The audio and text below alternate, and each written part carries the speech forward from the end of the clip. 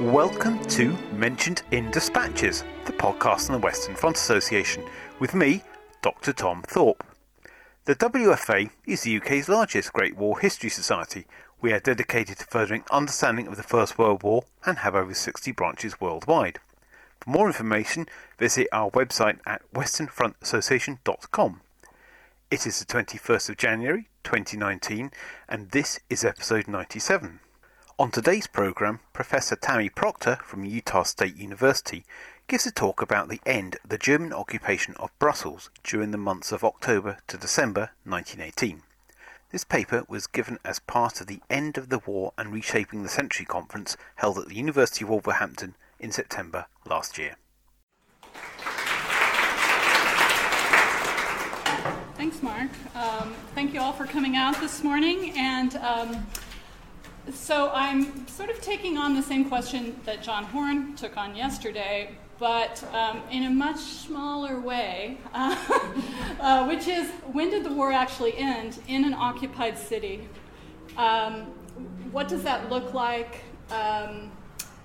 And in particular, I guess I got to this question because when I was doing the diary with Sophie on Mary Thorpe, it kind of, starting in about early October, you start to see these trickles of anxiety running through the diary about what the end of the war will look like, when will it come. There's this great anticipation. And I wondered if that was true also in a lot of the other first-hand accounts of the period. So I went looking at other diaries, and this conference paper is kind of a response to that question I had about what does the end of occupation look like? Okay, days before war ended on the Western Front, Mary Thorpe, English governess, noted in her war diary that the population of Brussels was unsettled. We are all living on our nerves at high pressure, expecting every moment to hear the armistice is signed, and on what conditions. After 4 long years, civilians living in Brussels longed for an end to German occupation. The requisition of goods, the lack of contact with the outside world, and the sound of cannons, which is in virtually every entry in the diary from the last year of the war. All of this made them just anticipate an end. The question, though, was, did an end to fighting mean an end to the war for people in Brussels? Did it mean an end to occupation? And what were the implications, not just for the Belgian civilians, but also for the German occupiers, who are also kind of watching anxiously to see what's happening?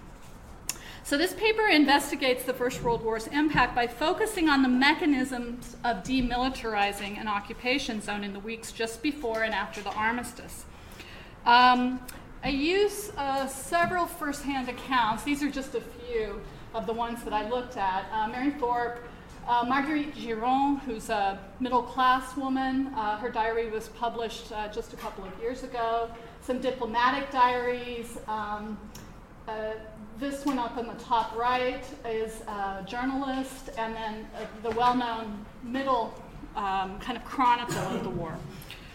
So these are just a few that I looked at. So what I'd like to argue is that demilitarization in an occupation zone takes on a fundamentally different character from frontline or home fronts. While these areas all share a kind of emotional shock to the end of the war, occupied zones face particular traumas regarding patriotism, collaboration, and normalcy. What does normal look like? To demilitarize implies a disappearance of soldiers, I think. I was trying to think, how do I define demilitarization? From the streets and an end to the trappings of military authority. Yet liberation of an occupied zone is usually accompanied by other uniformed soldiers, by the return of the National Army, or by another occupying army in some cases. So the militarization of daily life had become the new normal, especially given the complicated nature of authority under occupation, where many Belgian elites cooperated with the occupiers. So it's very thorny to figure out what a demilitarization might look like. So in my short time here, I'll discuss the specific problems of Brussels, which was the largest occupied city during the First World War, in order to argue that the unstable political situation, the unfolding revolution in Germany, and the fear of disorder shaped the ways in which ordinary people understood what a post-war Brussels could look like. Demilitarization, to the extent it could be identified, meant a disappearance of German authority over the course of a few weeks. And it does kind of play out over almost a month and a half. Oddly, however, at least for me it was odd, demilitarization also required the appearance of the Belgian army in Brussels. That was sort of the moment when people knew, oh, something has really changed. And of course led by the so-called soldier king, Albert I. That event marked the end of the war most strongly in the popular imagination and in the diary accounts that I read.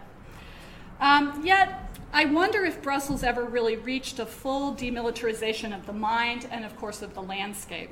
Even today, the experience of occupation marks Belgian history deeply, from the munitions still being unearthed in the farmers' fields around Brussels, to the narrative of poor little Belgium that endures in popular understandings of the war. So I guess that's my big question is there a demilitarization and what does it look like? And of course there is at some level.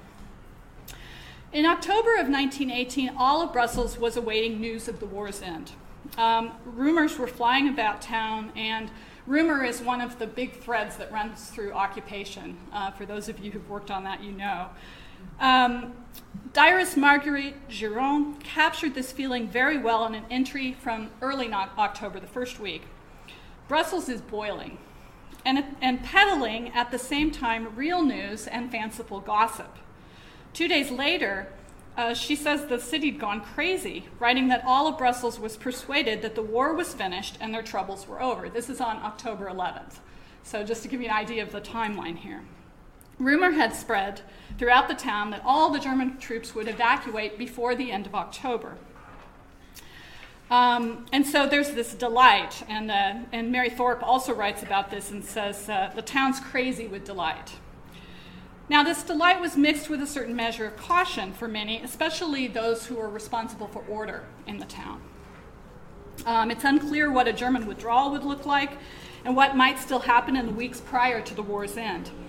And yet, a full month before what would become the official armistice, Brussels inhabitants had begun to hope and to plan.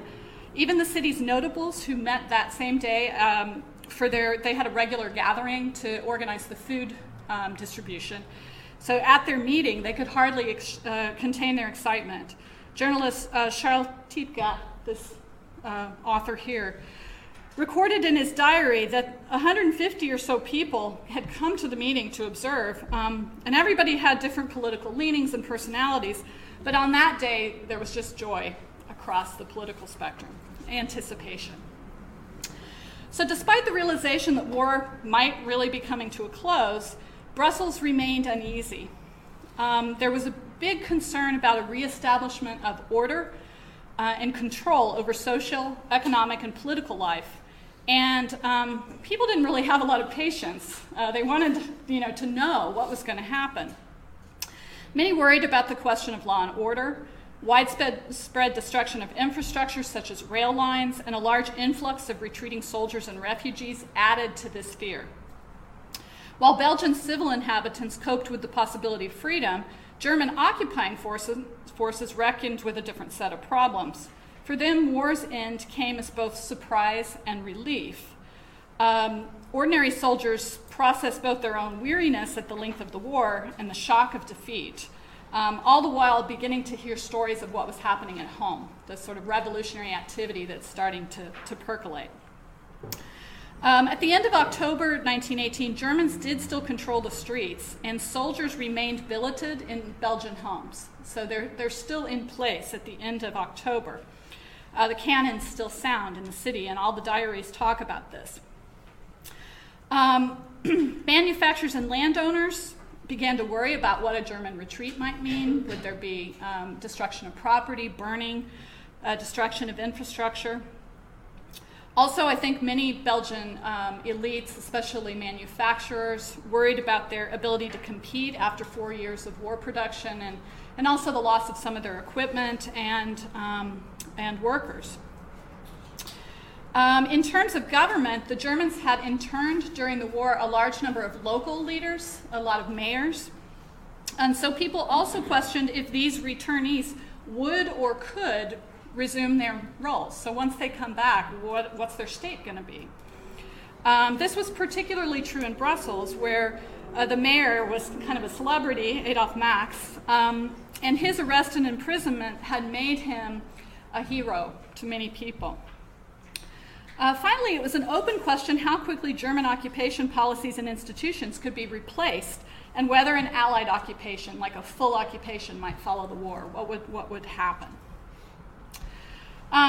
I would say the concerns of Brussels are somewhat unique in Belgium because they lived under a civilian authority, mostly. And so it's different than, say, cities in the Étape, like Ghent. Also, Brussels didn't have the level of destruction that some of the other cities had faced. So they don't have some of the same problems that other cities in Belgium had to face with the end of occupation. The other thing that makes Brussels kind of unique is that a lot of the financial elites are still in the city, and they're involved in the occupation and in food distribution and relief. And so they're kind of in place, just waiting, for their time to move forward. Excuse me. So while a lot of people longed for an end to German occupation, they also feared disorder or possibly revolution if a power vacuum emerged. Revolutionary fever was in the air. The city looked warily at communists, especially given the news they were getting from other parts of Europe. There was also an internal challenge from Flemish activists who had gained traction during the war. And in the last few weeks of the war, hundreds of thousands of refugees had been flooding into primarily Brussels, some of them looking to an end to the war and looking to reestablish their lives, others really literally being driven there by the German army. And so you've got lots of people coming into the city, and that's creating housing, anxiety, sanitation issues, concerns about the post-war food supply, and so that's percolating as well.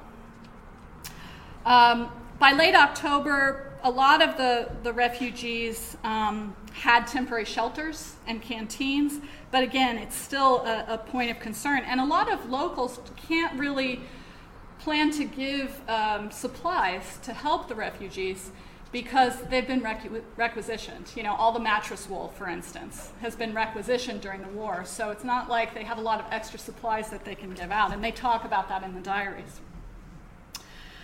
So I think October, especially the end of October, marks the height of anxiety and uncertainty. Back and forth diplomatic salvos became the topic of every conversation, and the populace eagerly sought news from any source possible. Particularly gripping, and this is mentioned in all of the diaries, is the correspondence between Woodrow Wilson and Max von Baden, the Germany's new chancellor. This question of what's going to happen, and many of the Belgian citizens are also trying to question the soldiers who are billeted in their houses, and this is kind of an interesting piece to the diaries, that they're trying to get intelligence from these German soldiers about what they know about the end of the war. And Mary Thorpe says that she talked to the coachman, and the coachman said that the soldiers said that they were en route for Germany, that they and their officers are tired to death of war and they're getting ready to move. So these incidents kind of heighten the sense of anticipation. This period of watchful waiting ended with the early days of November, when news of the mutiny at Kiel and the disorder in German cities began filtering into Brussels. Géron described the grave things disrupting life in German communities. I have to say, taking a certain pleasure in Germany's misfortunes. She's quite happy that things are falling apart, and her real joy erupts when news of Wilhelm's abdication reaches her, which is on November 9th. Thorpe, for her part, recounted the words of one of the local diplomats, the Spanish ambassador, that same day. He said of the Kaiser, quote, "He's dead and buried and has started to smell bad already." She writes this in her diary with much glee. Yeah. So it's fair to say the abdication created a lot of joy in Brussels. But the fear of chaos hadn't disappeared. And this is particularly true because German troops in Brussels began to exhibit revolutionary activity. And this starts in little ways in October. Some of the soldiers sent to requisition mention to Thorpe, for instance, that they're tired of war and they don't really want to be doing this, and they kind of do a halfway job.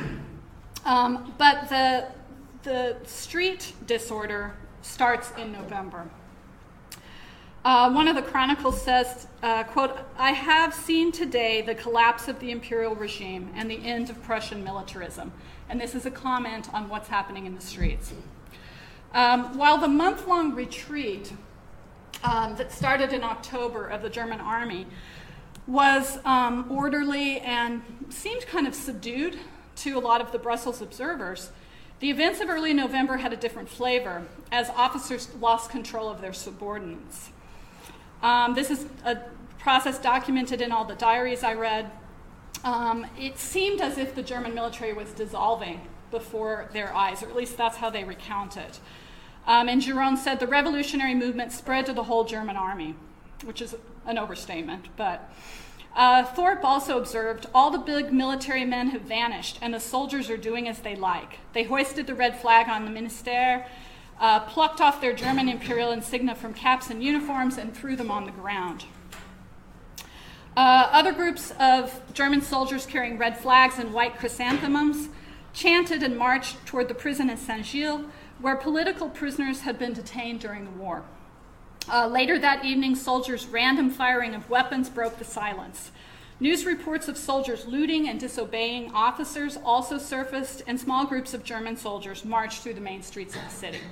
So on the one hand, I think the observers are seeing this as a sign that the war is about to end, and they're excited. On the other hand, they're really concerned, especially many of these middle-class observers are thinking, well, what happens if Belgian leftists join this, if it becomes a big revolution? Now, I should say that in this kind of early part of November, when things are falling apart a little bit, many Brussels citizens are also taking the opportunity to take revenge on those that they saw as German collaborators. So there's also burning of German newspapers and looting of shops that were considered to be German collaborative shops.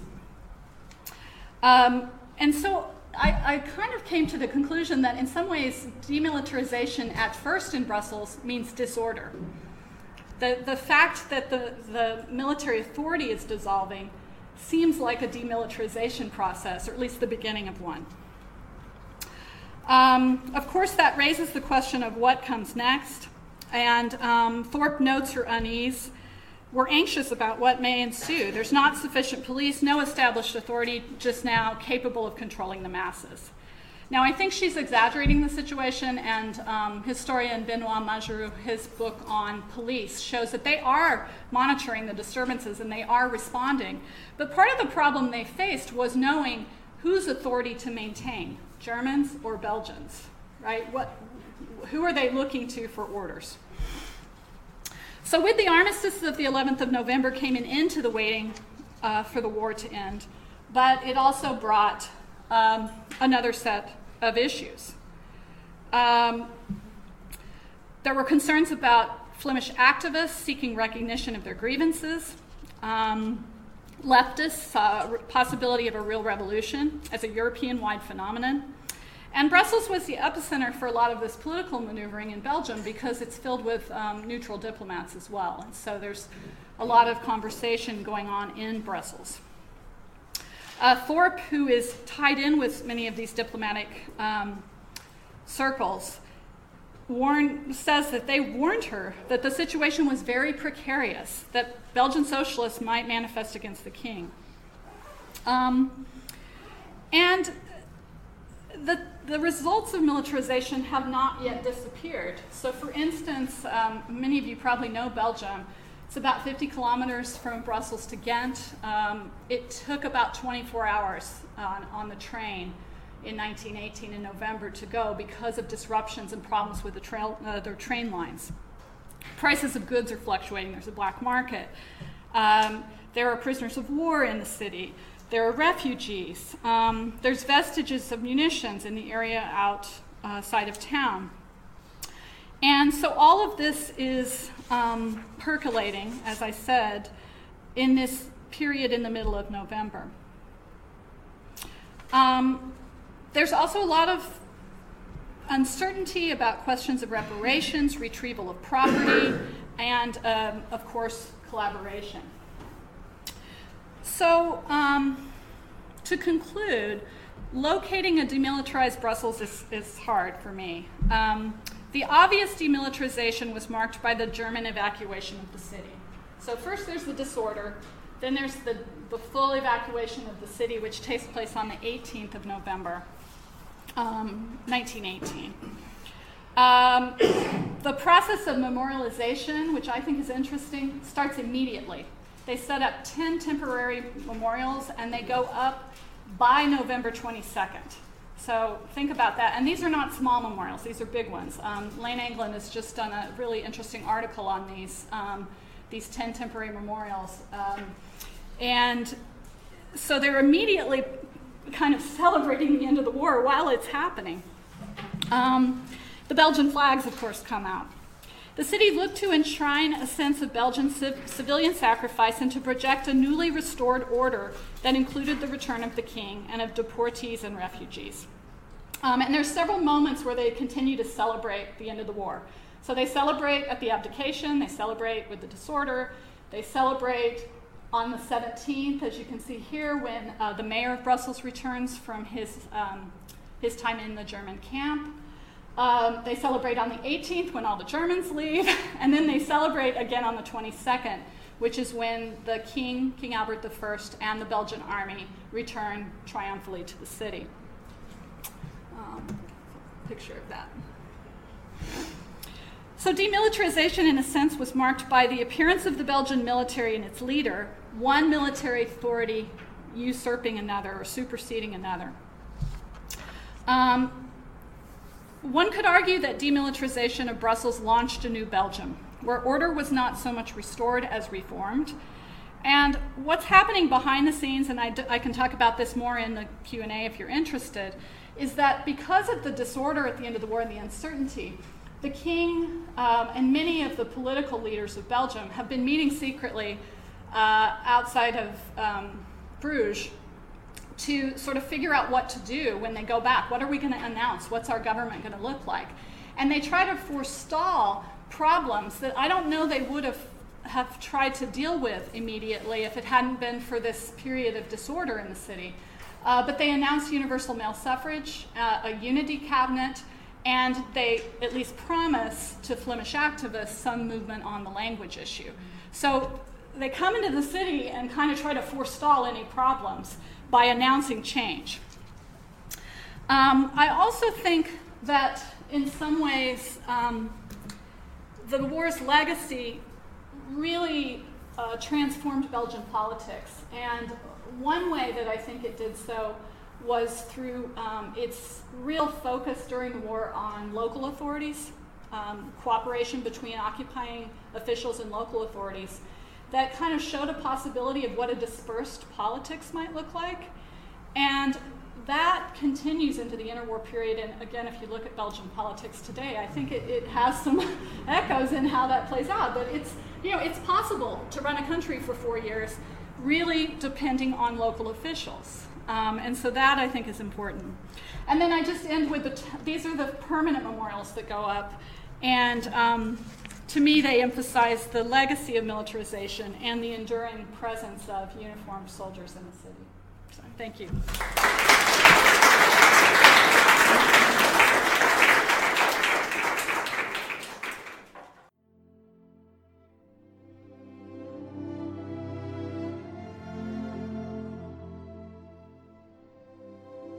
You have been listening to the Mentioned in Dispatches podcast from the Western Front Association with me, Tom Thorpe. Thank you for all my guests for appearing on this edition. The theme music for this podcast was George Butterworth's The Banks of Green Willow. It was performed by the BBC National Orchestra of Wales, conducted by Krish Rusman, and produced by Biz Records. This recording is part of a collection of orchestral works by Butterworth, performed by the BBC National Orchestra of Wales and supported by the Western Front Association. This is available from all good record stores under the record code BIS2195. Until next time.